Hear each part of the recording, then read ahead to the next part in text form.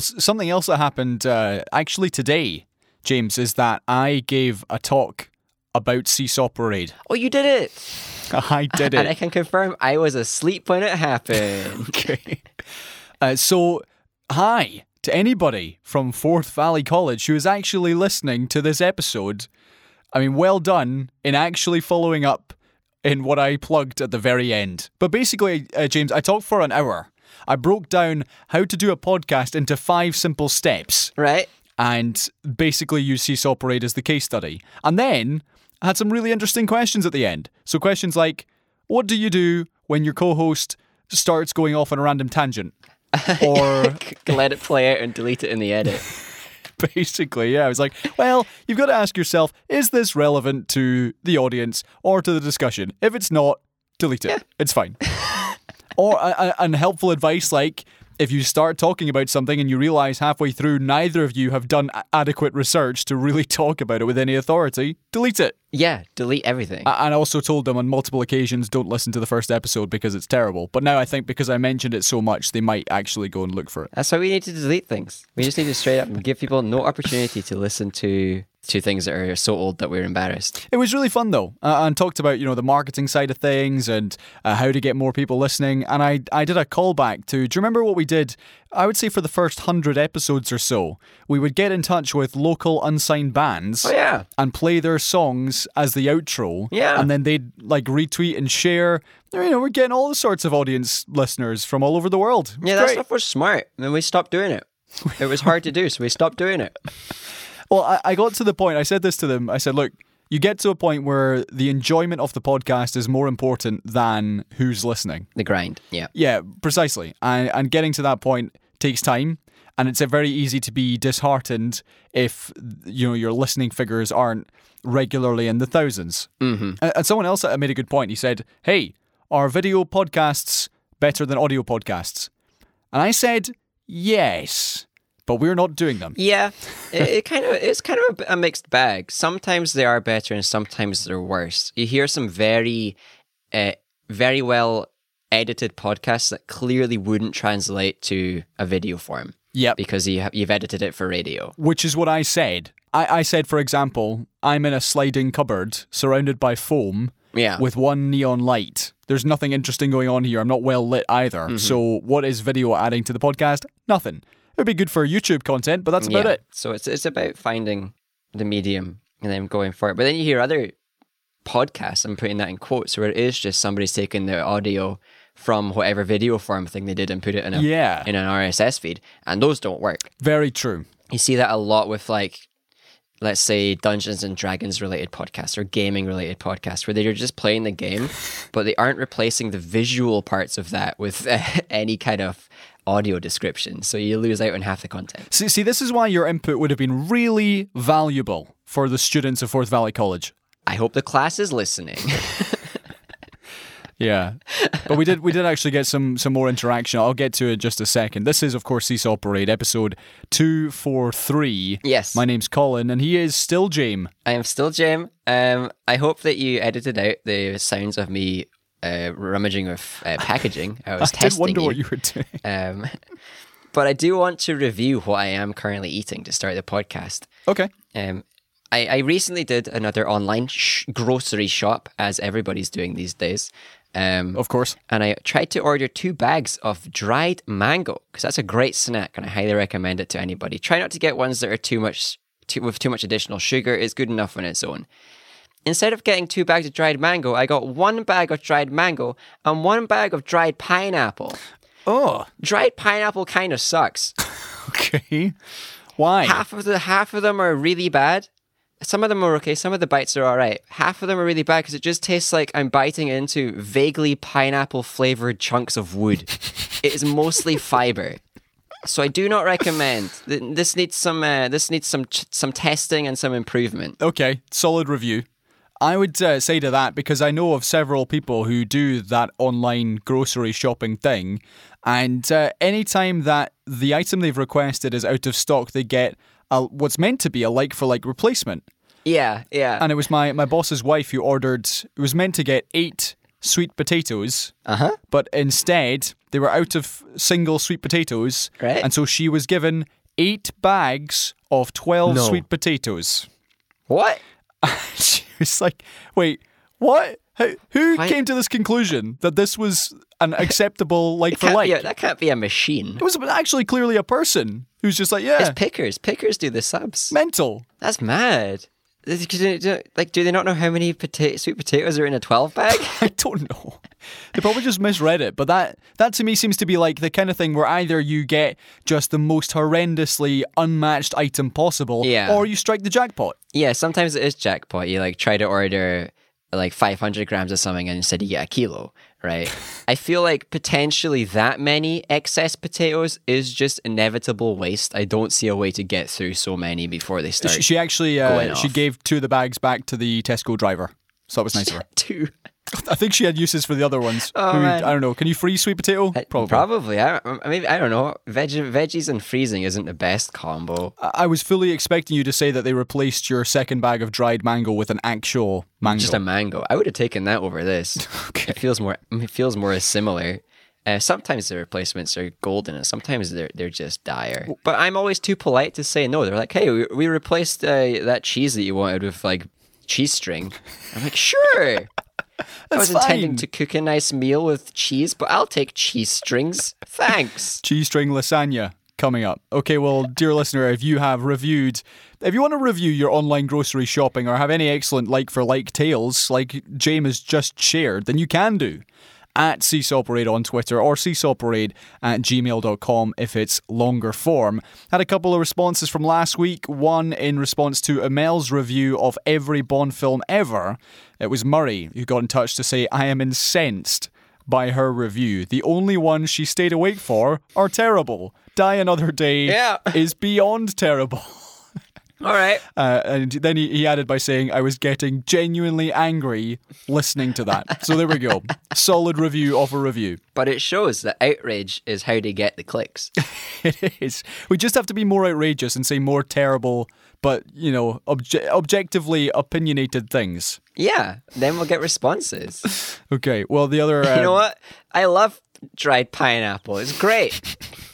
The other response we got was from Chris, who was reflecting and agreeing with you, James, that he was having Oh. a copy-paste week, which seems to be Ah. a feeling shared by many right now. Well, I would say I'm glad that everybody can empathize with this, but I am genuinely sorry that this is the way that everybody feels things are. It's a tough time. But you know what? If you want to uncopy paste your week, stop by my stream and I'll entertain you for like 30 minutes before you get bored and leave. Exactly. Although, sadly, I posted about our Twitch stream last Saturday. Yes. And then got a bemused response after I had left from someone who had clicked on it and was expecting to hear, I don't know, our dulcet tones. Yes. And instead was watching whatever you and Annie were doing. And was was wondering where I was. Was I like a surprise guest? Was I going to pop up later on? Oh, And no. to say, sorry, you missed it. Yeah, you've got to delete those tweets. I never delete them on time. You've got to delete them as soon as the relevant part is gone. Okay, well, talking of deleting things after the relevant part is gone, that would apply to most of the episodes of this show. But let's crack Which on. we should do. It is indeed your new favourite podcast, Scotland's least dull podcast, with Yes. the longest running season 1 of any news/entertainment podcast in the history of planet Earth. Brought to you by Pineapple Wood. And a brand new Rode microphone, which I can heartily endorse. Yeah, actually endorse that. Okay. We've got a lot coming up. We're going to start with Nicola Sturgeon and Scotland stuff, and then we'll move on. Talking vaccines, Boris and Joe Biden falling over.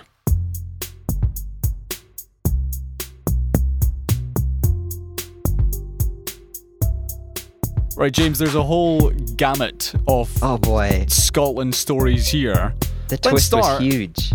Let's start with the main one before we break this down even further. Yes. Nicola Sturgeon has been cleared of breaching the ministerial code over her involvement in the Alex Salmond saga. So this was the findings of the independent inquiry, we talked about it last week, Yep. from the Irish lawyer James Hamilton, who was examining whether the First Minister had misled the Scottish Parliament over what she knew and when. So the report summarised that Miss Sturgeon had given an incomplete narrative of events to MSPs, but Mr. Hamilton said this was a genuine failure of recollection and not deliberate. However... Which happens quite a lot, actually. Okay.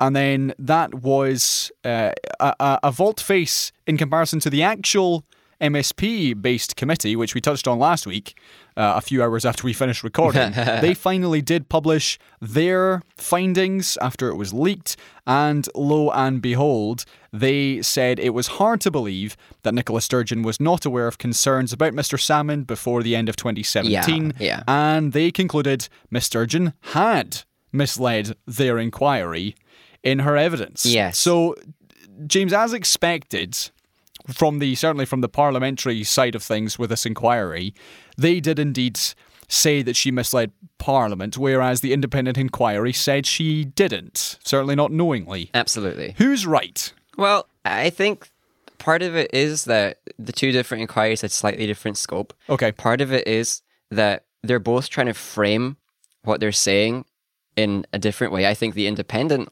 lawyer is just trying to frame things legally, and then the parliamentary inquiry is definitely trying to avoid saying that she knowingly misled Parliament without actually admitting that they're not saying that, right? Okay. Because skipping the word knowingly just means that she made a mistake, which is basically the result of what the lawyer is saying as well. He's saying she made a mistake, and therefore didn't deliberately mislead Parliament, and then the other inquiry is saying she misled Parliament by accident.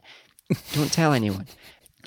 However, the surprise for me was that the lawyer didn't come down harder than the parliamentary inquiry, because the chatter in all of the places I was in was that they were expecting her to get cleared basically under parliamentary inquiry, but then the lawyer, with all of his facts and all of his time that he's spent on this, would come down harder but it was the opposite at the end of the day, which is why last week when we found out that apparently via a leak she was going to be found completely guilty of this and that and the next thing, we thought it was over. Almost the whole world thought it was over for her, because they expected the lawyer to come out and have the same result. Right, so my takeaway from this is that as we reflected on last week, we thought that may have been the end. But then after the lawyer came out, and I would say that most media outlets, including I would say myself as well, were giving more weight to the independent inquiry than we were the cross-party committee, because of course there's the political motivations on display. Yeah. Where the 5 opposition members see this as an opportunity to capitalise on her bad judgment, mistakes she's made, to, claim more seats for their party in the upcoming election. Indeed. So part of that finding, I am crystal clear, is based solely on party politics. I think Harvey, leader of the Greens, had a couple of really good speeches basically saying that. How their bias was evident before they'd even had the evidence, and I think if you haven't seen it, look it up. He did some interviews with, I think it was Sky. BBC one, Maybe it was one of the BBC, but I think it was Sky that I saw. And then he actually had his statement during the vote of no confidence as well, which was really well put and really well said. And the Greens are genuinely coming out of this probably looking the best, because they seem to be the most impartial group at the end of the day. Yeah, we've also had Anna Sarwar, who is the new Labour leader, who was similarly, when it came to the vote of no confidence, which we'll get to in a second, accused the Tories of grubby party politics and about forgetting the fact that there are, women at the heart of this whole matter who have largely been forgotten or downtrodden by the entire thing. And on the balance of facts, I would say are more unlikely to come forward in situations like this in future, because of how high profile a mess this has become. Yeah. So just to get back to that point, I believe most weight was given to the independent inquiry, and then when it said that she was cleared of misleading Parliament, it was a bit like, oh, okay then, she's okay. Yeah, she's gonna stay in post. Absolutely. It immediately made the parliamentary inquiry feel completely irrelevant. Yeah. And I was surprised that it wasn't just me that felt that. Just across the board, just all the grandeur and all the puffed up feeling around the parliamentary thing just evaporated. And I think it's at least in part due to the fact that they leaked their result preemptively, and then they weren't the ones to follow up. The next thing that came out was something opposite to the leaks from a different person, but opposed. And then therefore it made the leaks feel less relevant. It made their actual findings, when it was revealed properly and not as a breach of ministerial code, feel less relevant and far less impactful. Okay. Which is a huge twist to what we were saying last week, where it did feel like, hey, Sturgeon better be preparing a goodbye speech. Indeed. But I want to give myself at least one, hey, you're not a complete idiot point, because I did say that because we were saying it, we were probably wrong. And then I also said that because we recorded anything about it, there would still be yet another twist in the story. So I'm like at least 1 point of intelligence here. Yeah, we preempted the fact that, okay, maybe she was considering her position at the time, but then when the actual independent report came out, she was like, oh no, it's fine. I can put away my practice speech. Yeah. Genuinely, I can imagine there were some speeches torn up. Oh, I'm sure. Yeah. So following on from that, the Tories proposed a no confidence vote at Holyrood. Well, they'd already done it.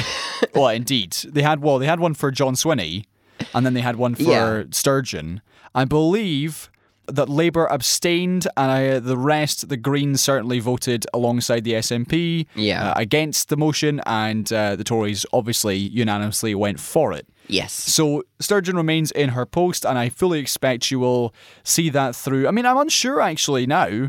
You know, things will eventually settle down. I'm sure this will remain the dark cloud, because there were aspects of that report, both the independent one and also the cross-party one, in which mistakes the findings were the findings were unanimous in some cases to do with how the Scottish Parliament had failed to handle the allegations properly.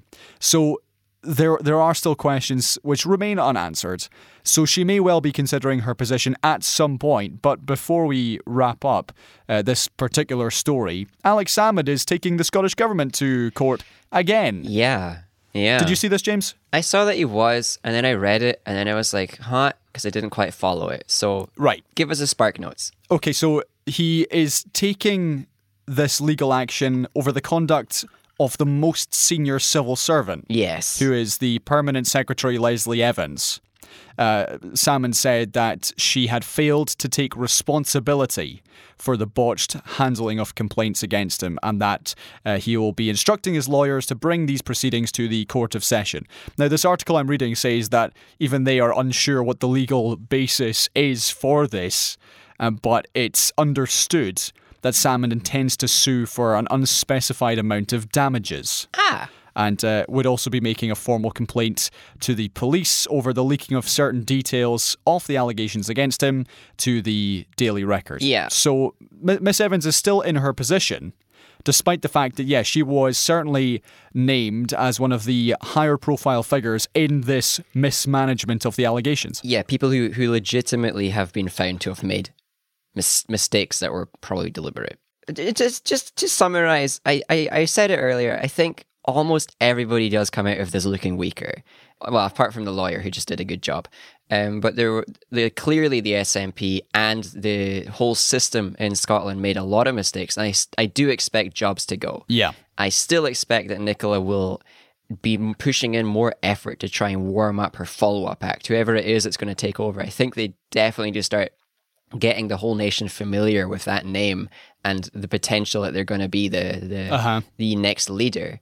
I think the Tories have just done what Tories do and embarrassed themselves, but have also shown yet more complete hypocrisy, calling for a resignation before any results were actually found for somebody who has been cleared of breaching ministerial code, whereas they're happy sitting about with their Tory mates down south, who I think we're talking like, well, at least 3 that I can name have been found of breaching code, if not like many, many more. Yep. So I don't understand the levels of hypocrisy. And finally, guess who else comes out bad? Keir Starmer. The one time he stood up and said anything, he stood up and said that, he thinks Nicola should probably think about resigning. He's not even said similar things about again, Boris and co, who have all done the legitimate stuff that Nicola was accused of and then not found to have done. And I can't believe it. Keir managed to make a mess of this as well. He refused to condemn Matt Hancock for his breaches, and also I think the legal issue in which he was found to have broken the law. Yeah. And instead said no, he should stay in his very important post at this particular time. Indeed. And then, as you say, called for Nicola Sturgeon to resign. It's an embarrassment. Okay, well, as I say, linked to all this is also the news that this week the Scottish Government has published its draft legislation for holding a second independence referendum. It wants to hold India Ref 2 after the pandemic, but in the first half of this new parliamentary term, because Parliament has ended its session ahead of the election in 7 or 8 weeks' time.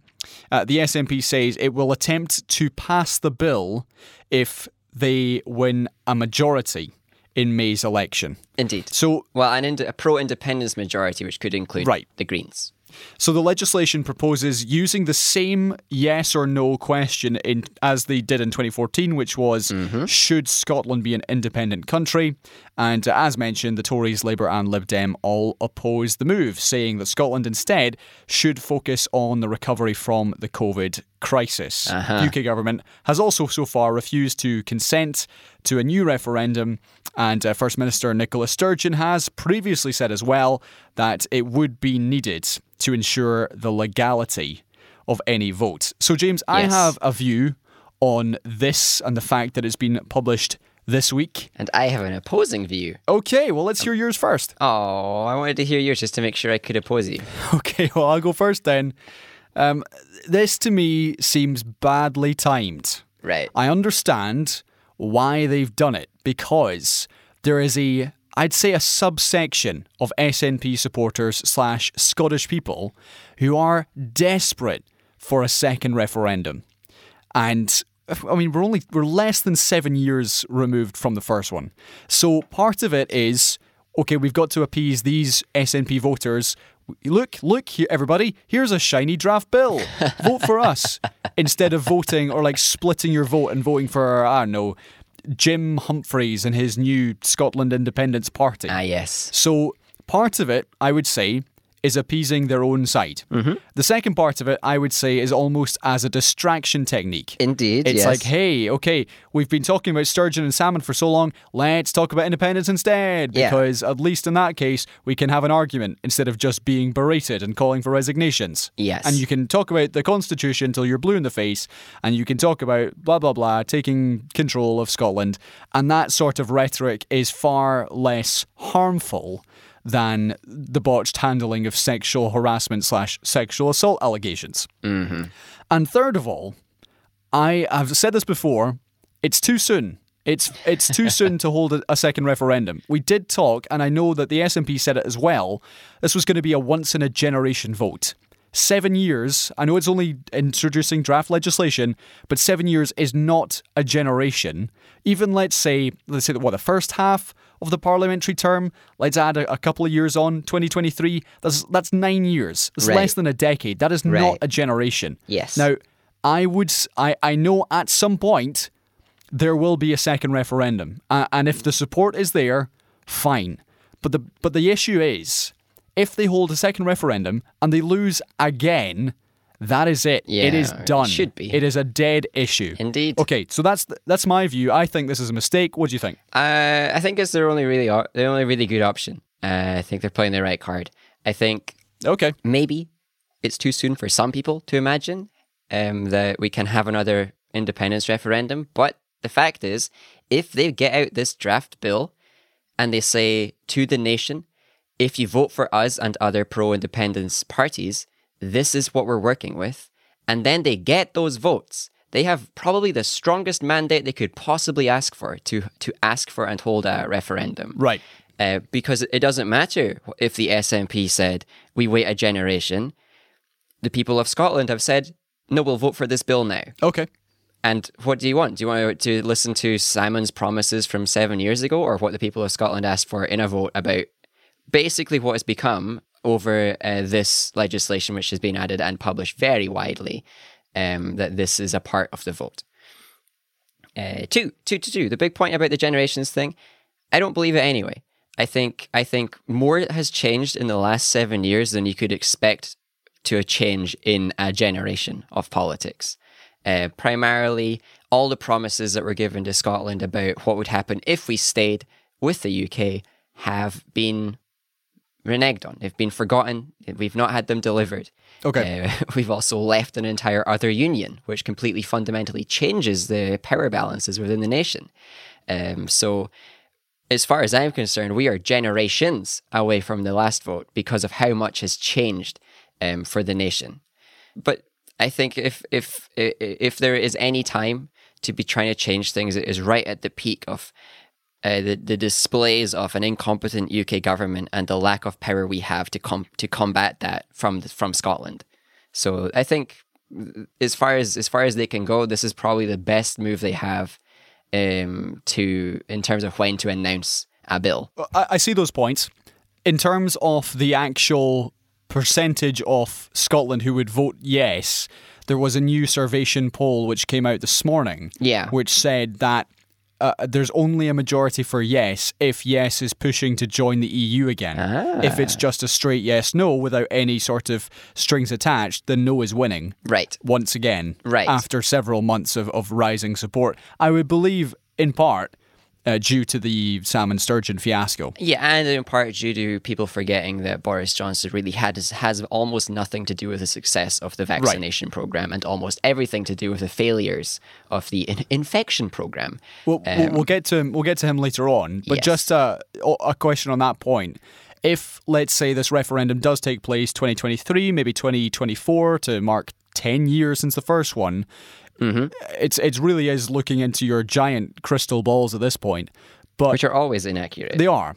Is it even worth holding a referendum without knowing you've got a strong chance of winning? Because if you go in, they've got a strong chance of winning. No, but even right now, when it is so delicately balanced, surely you would wait until you were almost a dead cert to win. I don't think there's ever going to be a dead cert to win. Not with the way that the media and the power structure of the UK is so ready to push propaganda that is pro-UK. I think this is about as dead cert as you can get with all of this empire on the other side pushing back against it. We've had several years worth almost of the polls being either close or pro-independence, with or without the EU. Just because it's changed for the last couple of months and is now more questionable and maybe more pro-EU rather than pro-Indy, or sometimes coming back as a no, I don't think that undoes the fact that for several months, especially during the early parts of the pandemic, the polls were coming in very strongly in favor of independence. Yep. Even with all the people replying that they didn't know.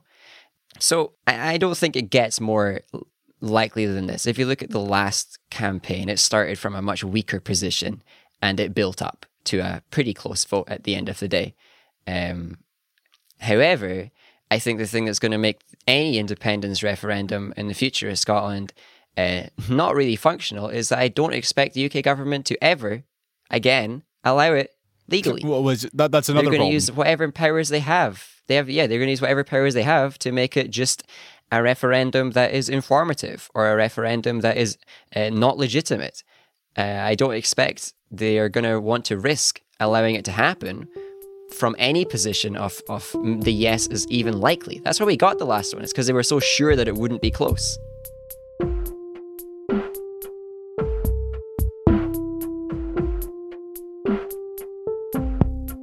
Right, James, we've got some more news to talk, but first, let's move on to the world of entertainment and what we've been watching. A couple of headlines in the world of movies, which I will tease before I ask you what you've been watching. Pierce Brosnan and also Avatar stuff All right. coming up. But first, James, what have you watched that you would like to share this week? The only thing I've finished, Captain Marvel. Oh, okay. Is that a first time watch? I never watched it when it first came out. I'll get to that in a second. I've got 2 movies and 2 TV shows. I'm going to give you my 2 quick ones first, and then I'll have my more in-depth ones because I have to think about the second one after I hear from you. So, finished The Office Season 6. We are slowly, myself and Graham, working our way towards a conclusion. My thoughts are basically the same as every other season, which is, I just don't like the character of Michael Scott. You've heard me say it a bazillion times. I just don't like it. I genuinely don't like him. He'll do things Like in one of the most recent episodes, he realizes he is the mistress of a married couple, and he just doesn't care until like the very, very last 2 minutes of the episode. Right. And I know this is what they do. They make him out to be like a bad guy or an idiot for the vast majority of the time, and then at the very end he has this about turn and he's suddenly a likable dude. Yes. I just don't like him. Right. Because the majority of the time is spent making him unlikable. Okay. I think at this point in the show, you've got a legitimate dislike for the character. It's not like season 1 anymore.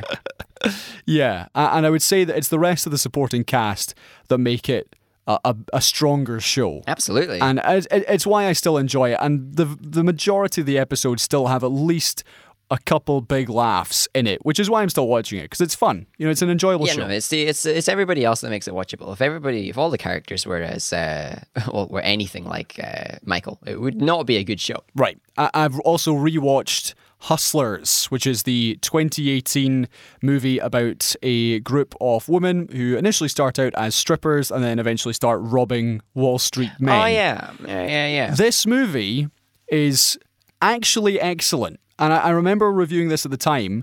Jennifer Lopez genuinely was robbed of any sorts of awards recognition. She may have got some from, Independent Spirit and some of the indie film festivals around the world, but genuinely, she should have got an Academy nod at least for this. She's great. Okay. And Constance Wu in the lead role is also excellent. It's the kind of movie though that you would watch. Certainly without your parents. There is a lot of stripper poles and things kind of dangling and wobbling and shaking. So, for me, I cannot believe dangling was your first word, unless you mean an entire person off of a pole. Yeah, yeah, you know what I mean.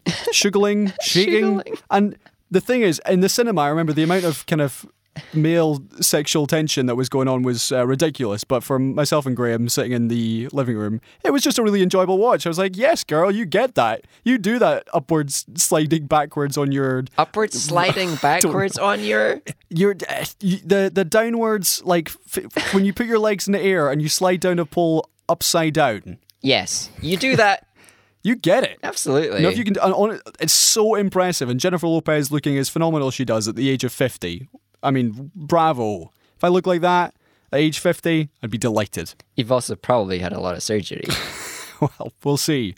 Don't have enough money for that yet. But Hustlers genuinely is excellent. I really enjoy it. So that's my 2 quick ones. I'll save my bigger ones after I hear what you thought of Captain Marvel. Just to clarify, the implication not being that J-Lo has had a lot of surgery, but that Colin doesn't look much like her. That's the joke. Yet, exactly. Captain Marvel. It was kind of all right, I guess.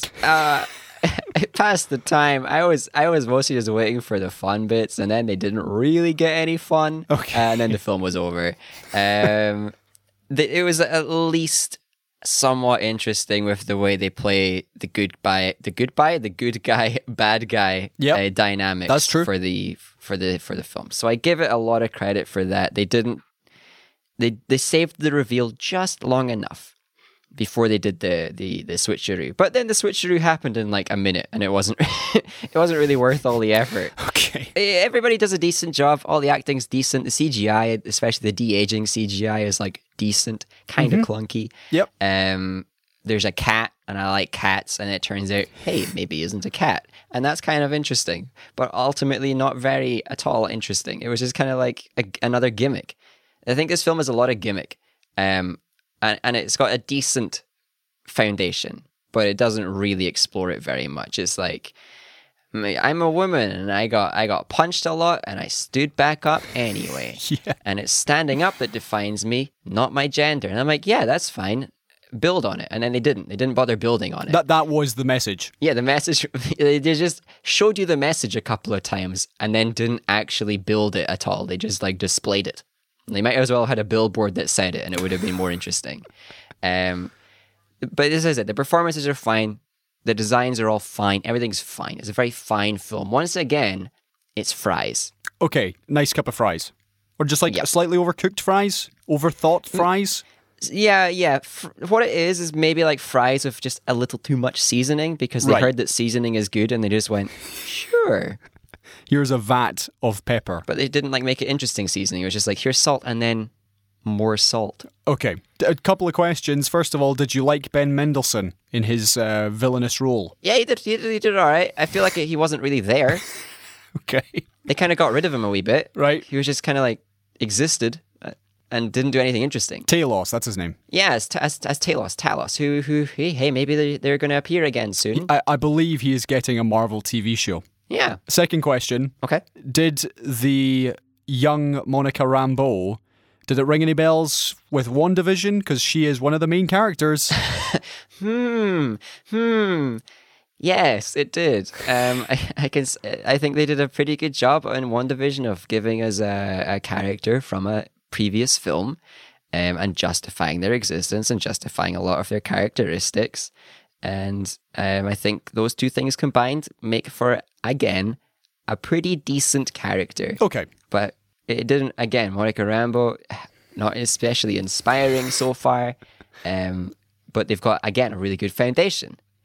But they need to build on that really good foundation. Okay. We'll see if they do. Right, I've got one movie and one TV show to get to. I'm going to start with the movie. It's another Oscar contender, and it is One Night in Miami. It's on Amazon Prime, and it is telling the fictitious story of a meeting of four of the most famous black men in the 1960s. So it's Cassius Clay, aka Muhammad Ali, Malcolm X, the singer Sam Cooke, and the NFL star Jim Brown. Right. So this is directed by Regina King in her debut. So Regina King is the lead star in Watchmen. Oh, yeah. Silver Knight. No, Sister Knight. There we go, Sister Knight. Sister Knight. So this is her directorial debut, and it's got the likes of Kingsley Ben-Adir, Aldous Hodge, Leslie Odom Jr., who is the one who's nominated for Best Actor, and Lance Reddick. So this movie is enjoyable if you're in it for the performances, and very similarly to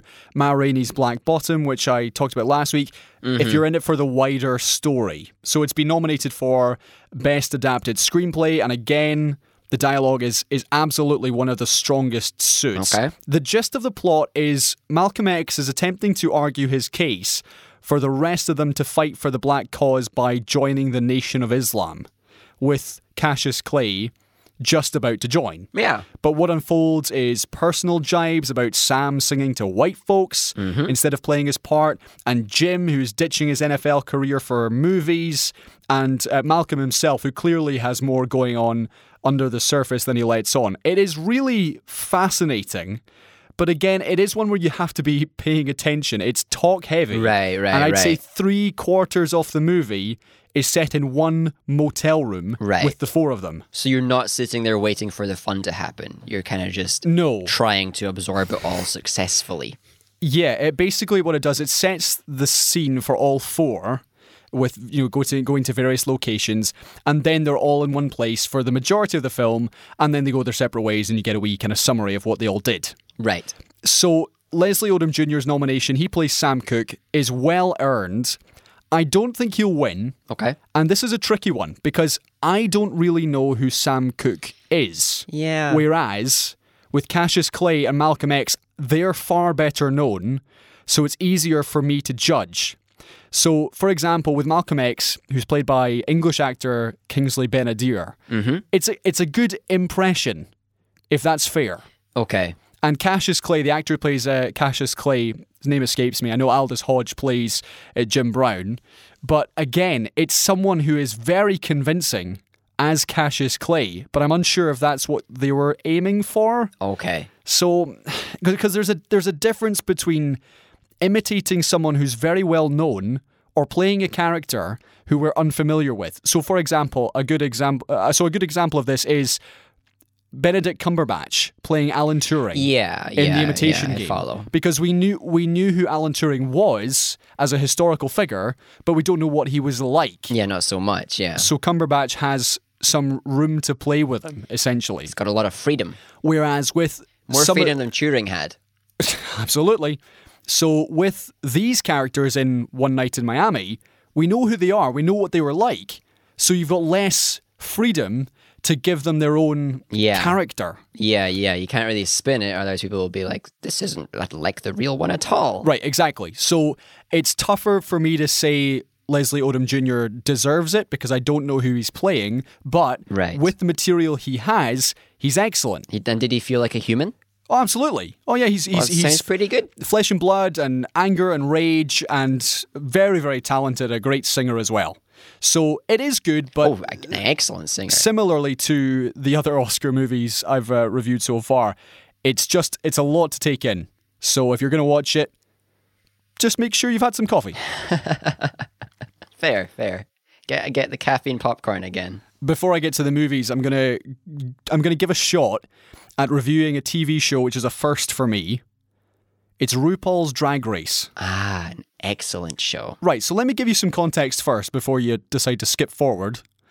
I have never sat down and watched a season of this because, and I've had to think about this, I would say that over the years I was dealing with a lot of internalized homophobia. Yes. So I would see, for example, my former flatmate, John, who is the CJ Banks on Instagram, a fantastic drag queen in Glasgow, also the first person I ever dated. Yes. Wasn't doing drag at the time.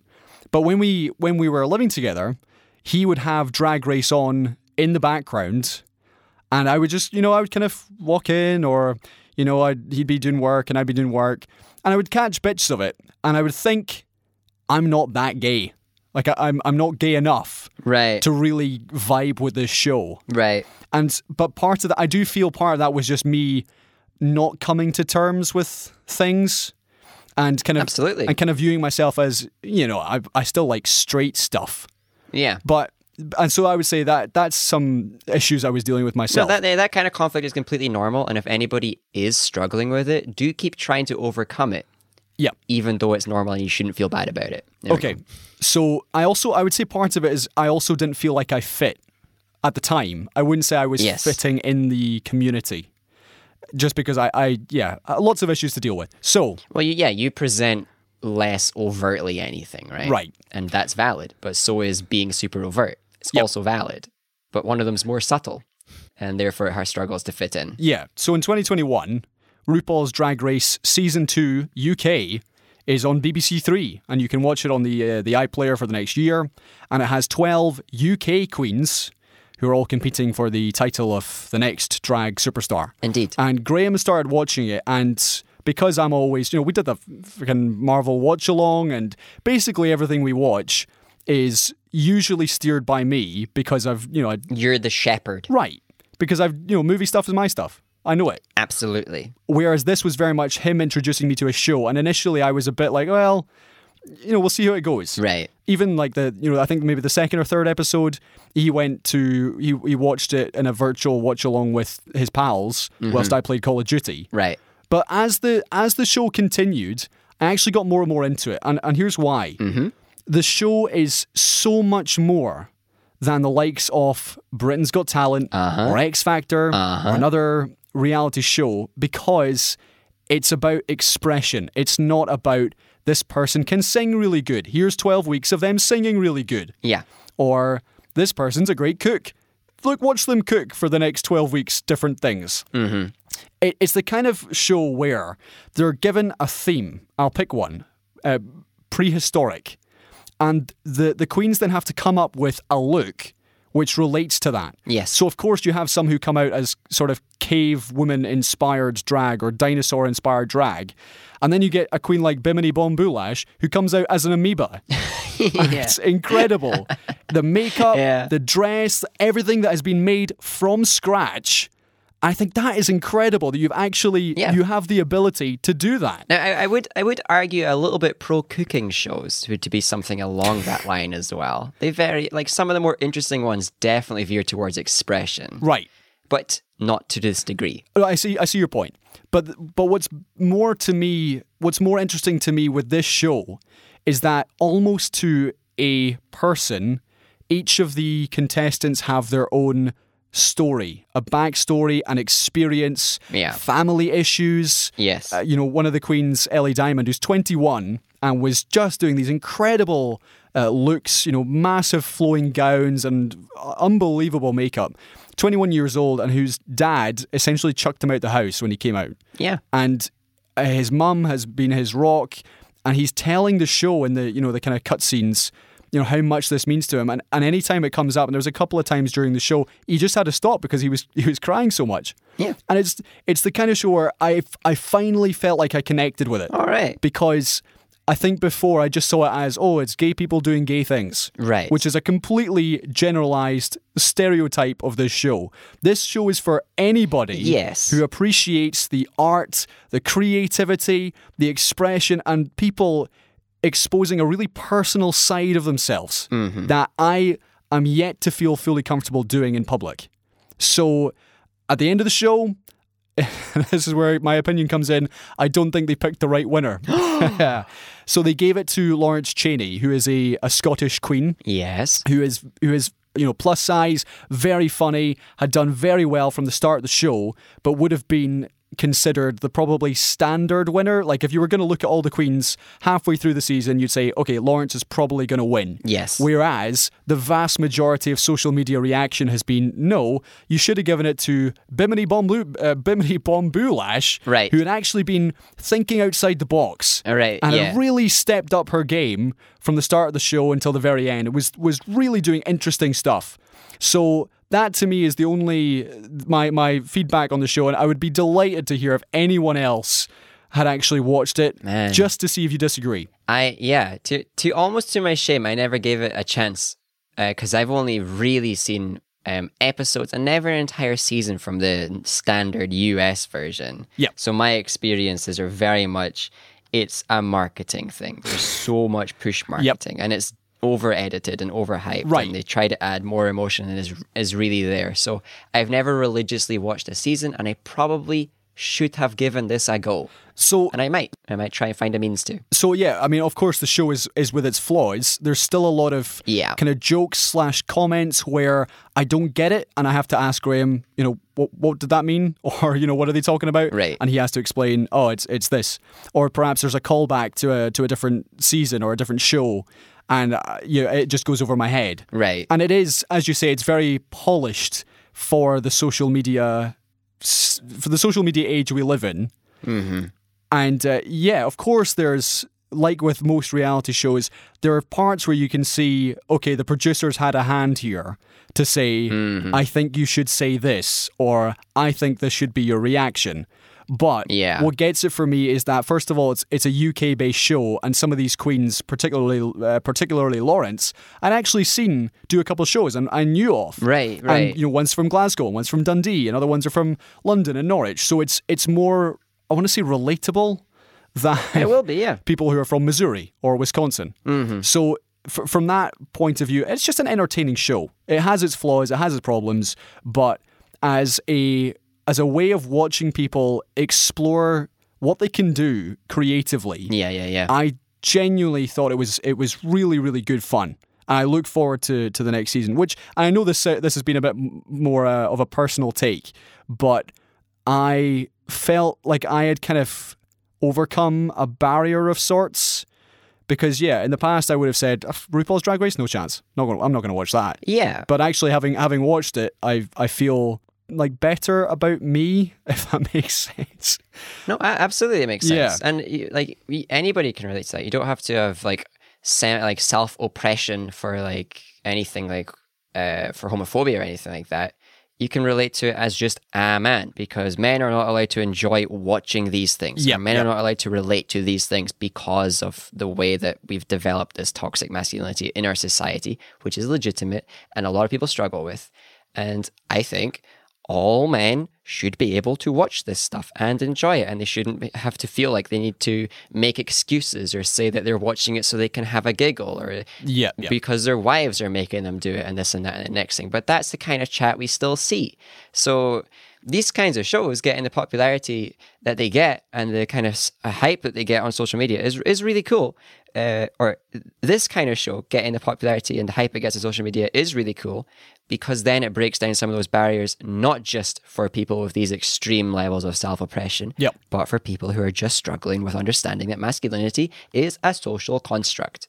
and we can all forget about it. Correct. Okay, let's move on to other entertainment news. Couple of stories for you. The first one being that Pierce Brosnan is stepping into the world of superheroes. The former James Bond is going to be playing the role of Fate, Dr. Fate, in the new Black Adam. Sorry, I had to. That was dire.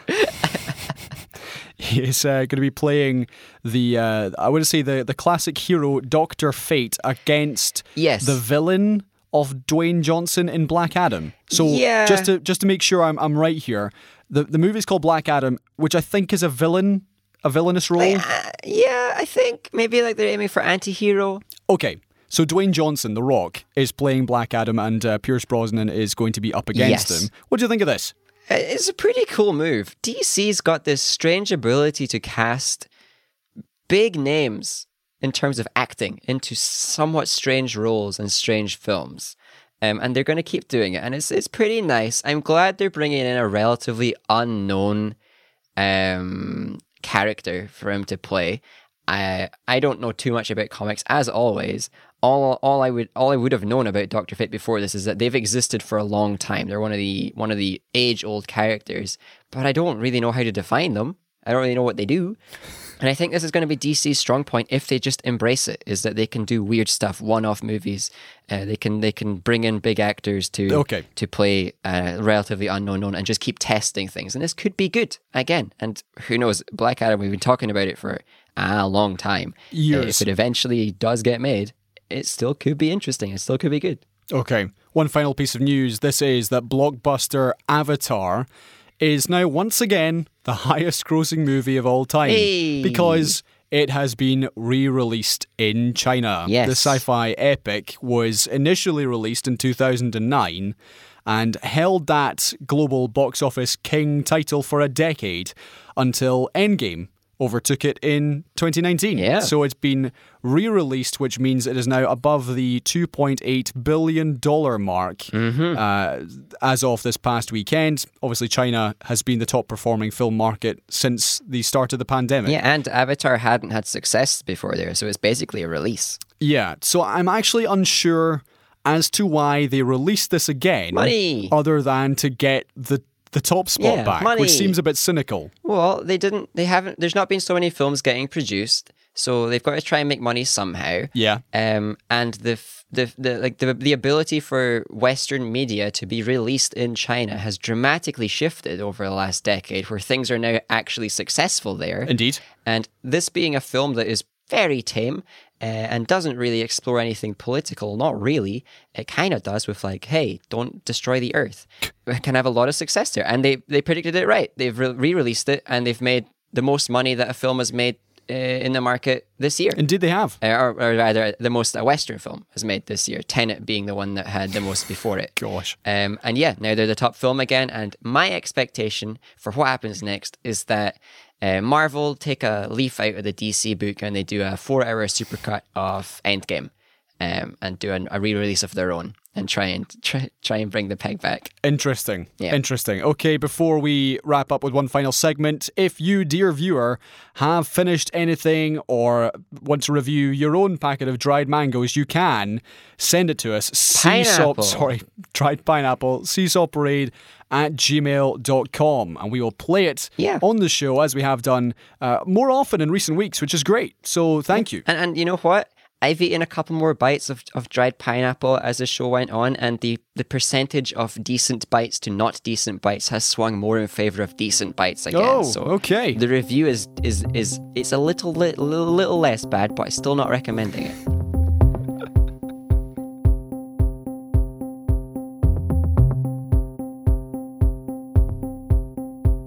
Okay, James, back to some actual news. Let's start with Boris Johnson telling a private meeting of Tory MPs that the success of the UK's COVID vaccine programme was down to capitalism and greed. Yeah, and then he followed that up with, forget I said that. Indeed, yeah. Sources said the PM had then insistently withdrawn his comments after making them during a Zoom call with backbenchers. He said them out loud by accident. Right. So what's going through his mind here?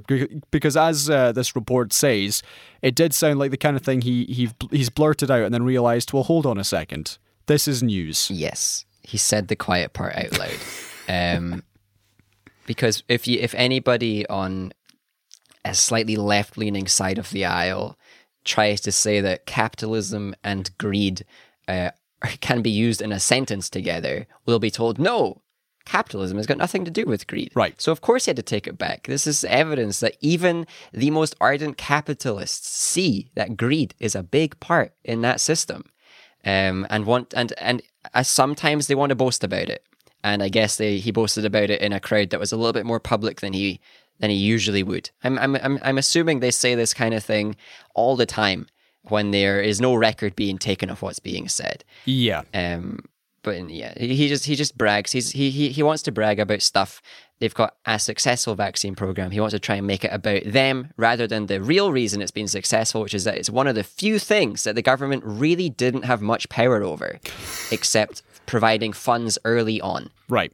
Which they did. So he wants to take the credit for that part. Right, well, linked to this is the news that the UK and the EU have said they are now going to work together to improve their relationship after weeks of tension over the COVID vaccine supplies. Now, this has been replicated across Europe, the likes of Germany, France, Belgium, only at around the 8 to 10% of adults vaccinated compared to the UK, which is at half. Yeah. So the European Commission had earlier proposed tougher export controls on vaccines coming from the UK amid tensions over the Oxford AstraZeneca jab. Yeah. But then Boris came back and said that blockades were not sensible. And now, after clearly some group therapy, they've decided, right, we should probably try and work together instead of just saying mean things about each other. Yeah, the EU has been blundering on this for a long time, so much so that leaders of countries within the EU are saying very different things to the leaders of the EU. And I'm not surprised that they've had to turn around and say, like, okay, I guess we should work together, because there was no way they could try and do this without a huge amount of time and money being spent on courts and lawsuits. Because basically what they're trying to suggest is that the companies providing vaccines are not fulfilling contracts, whereas the UK is saying that they are. Yeah. And blockades are clearly not the solution to that kind of a disagreement. So what is the solution here? Because clearly this is a major problem. We're seeing the likes of Germany, France, both proposing further stricter lockdowns. Well, yeah, because Europe is experiencing its third wave, if Twitter trends are to be considered news. And there are more lockdowns being considered. There are more lockdowns being imposed because there isn't enough vaccination and there is this another outbreak. So the solution, the best one we have, is to work together and try and target areas within the EU with whatever supply is available to reduce the total number of infections. And the UK is interested in that. Of course we are. And we'd be interested in helping and sharing our vaccine slight surplus that we occasionally have, I am sure, because the less infections there are in the EU, the less there will be in the UK, even if we're having a successful vaccine rollout. There was talk this week that anyone who left the country would be fined $5,000. Did you see this? Yeah, I saw that. Again, the Tories with their fines that only make the poor people not do things. Because if you're rich, $5,000 is kind of like what you'd tip the hotel. Yeah, it's essentially, to me, like a money-making scheme, because the people who are going to be flying have the money to be like, $5,000? Yeah, sure. Yeah. So they'll get money from the people who this doesn't punish, and they'll just punish the poor, who still either do it or who now are limited in what they can do. And the fine system is ridiculous. At least, like, the fine system as it stands is ridiculous. If it was proportional to income, I'd be all for imposing fines on this, that, and the next thing. But clearly, they're just trying to limit what the poor can do to no expense or very minimal expense for the wealthy among society. Okay, one or two stories still to go. Let's move over to the States and something more serious. There was another mass shooting, this time in Colorado in the city of Boulder, where a gunman killed 10 people. 2 shootings that we haven't really talked about here. Indeed, there's the one in Atlanta. We'll get to that in a second. So this first guy had killed 10 people, including a police officer, at a grocery store in which the suspect was eventually detained. Yeah. And the shooting, part of it certainly was live streamed on YouTube. Yeah. This again added to the noise following the mass shooting in Atlanta at I want to say a number of spas where the majority of the victims were Asian American. Well, yeah, this was a racially driven hate crime. Right. So I've yet to actually follow up on the suspects in either case, because I would say, and this may just be the media outlets I'm reading, are focusing on the victims, which is a good thing, as opposed to kind of emblazoning the name of the shooter or the alleged shooter everywhere. Because the problem, and certainly some of the criticism of the media in the case of other shootings, was the shooter became more famous than those he killed or murdered, I should say. You've been listening to the good media then, because a lot of the problem of the fallout of the hate crime shooting was that there was this a very large attempt by a lot of the media and a lot of the system to minimize what the guy did. Such things as saying, I think it was like the sheriff or something was saying that the guy had just had a bad day, and the media is replicating this story across the land, and right. All of this, loads of effort being put into excusing what he did, or redirecting it away from like the hate crime that it clearly was, that the media and Trump and everybody who has been pushing this lie that we need to call out the virus, the China virus and all this stuff, are all culpable for. All these things are culpable for this hate crime. So they were trying to distract it and say the guy had a bad day. He was really struggling with his like sexuality and his faith, and all of these excuses, trying to minimize it. And yes, they talked about the victims, but they kind of talked about the number of victims and not the fact that they were all or mostly Chinese or Asian. Yeah. And the second shooting, the one in Colorado, I've not seen so much talk about, which, as you say, is great. It's great that we're not getting yelled at what the guy's name was. But I did also see that the media started covering the name of the accused as soon as they found out it wasn't a very white-sounding name. And we haven't really talked about the fact that, hey, we managed to, or the police in the States managed to just contain this shooter rather than, explode him or something. Whereas other people of specifically much darker colors will be executed for much less than this. Yeah. So why can't they have the same kind of leniency as this dude had and all this stuff? So there's a lot to talk about here. And we can praise the media for not giving us the names of the perpetrators, but there's a lot of criticism I have for their responses in other ways, in both cases, because there's not enough accountability on either front for different reasons. Okay, well, this led to a discussion, or several discussions, at the highest level of politics between a bunch of Democrats and Republican lawmakers. They also had some people in to testify. James, do you expect that this will lead to any significant changes in gun laws in the States? Gun laws, no. I don't really see any way to change gun laws in the States, even from the highest of the highs. It's almost a way to sacrifice your integrity just because specific groups have managed to entrench it as part of identity almost. So until that kind of identity aspect of gun ownership is somehow removed from the society, there's not really a way to make massive changes. I also don't expect any Democrat to be brave ever, or at least none of the establishment Democrats, and hold up their word on anything. What I would expect from a Joe Biden-led anything would be a token gesture or two. A little bit of a small response that really wouldn't do much. The same kind of stuff as we saw from them with respects to BLM, where they were publicly taking the knee and publicly wearing specific garb to try and identify themselves as empathizing with these groups, but instead weren't actually doing anything. So they do the ID part. They don't do the meaningful part of making a change.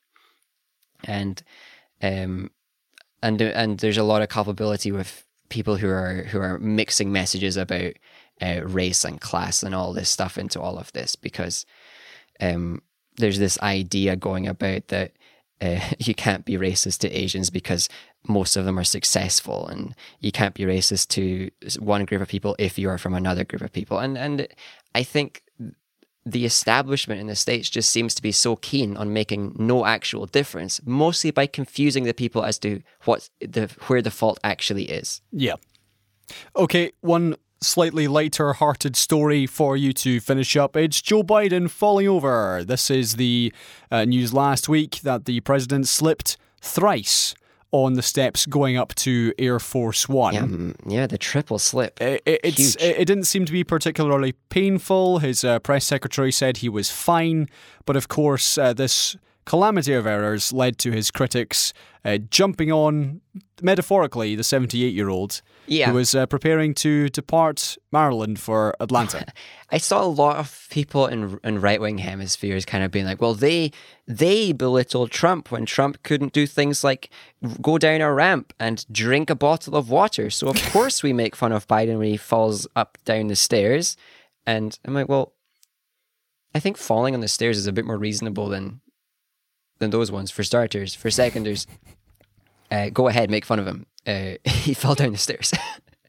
Well, yeah, and he's old, and it's expected. But it's somewhat, it's of course somewhat hilarious when the most powerful person on the planet just like gets defeated by stairs. And it is just due to his age, I am sure, and it's due to a frailty that comes of age, I am sure. And we are, as the world, expecting far more from him than he can deliver at his age. Yeah. And that's a shame, but there is still some aspect of hilarity to this, especially because nobody was harmed. Yeah, I mean, it certainly has done little to dissuade those who say he was far too old. He is, of course, the oldest president in history. Yeah, he is old. He's too old. Yep. Like, the only hope is that he's so old that he won't go for a second term and therefore won't waste an entire year campaigning. You know, I got no much else. People tried to make it about Trump. Again, people either on the right wing tried to deflect and say we make fun of Biden because you guys did it first, and people on the left tried to like say, well, Biden might have fallen up the stairs, but look how bad Trump was. I'm like, it's just funny. None of this matters. Indeed. Like, how about we critique him for his actual policies, which mostly have been very underwhelming so far. At the moment, have made how much impact? Well, I don't. Yeah, he's not done a lot. He's basically Keir Starmer, but has actual power. Okay. Well, on that note, James, it's time to end the show. See if you can think of any good falls you've had recently. If you want to get in touch, you can. seesawparade@gmail.com. Please do get in touch. Let us know if you agree, disagree, have a view or a review of anything we've discussed or anything you've watched. It would be excellent to hear from you. And, of course, you can tweet at Seesaw Parade or just get in touch directly and let us know how we're doing or how you're doing. Or both. Or both. I can't say I can think of any times I've fallen recently. I think that the being in my flat who falls the most is actually my cat, which might surprise folks, since cats are supposed to be so nimble and stuff. But man, Zelda just falls off windowsills all the time. You had to get to the stage of falling off windowsills, but you know the year's not over yet. No, I'll let you know next time I have a fall. You know, it happens. It happens. When you forget how many stairs you've got ahead of you. Okay, James, thank you very much for your time. I will speak to you next week. Absolutely. Thank you. And thank you, listeners, for listening. And to the students of Forth Valley College. Oh yeah, if any of you are still about, well done. I hope your research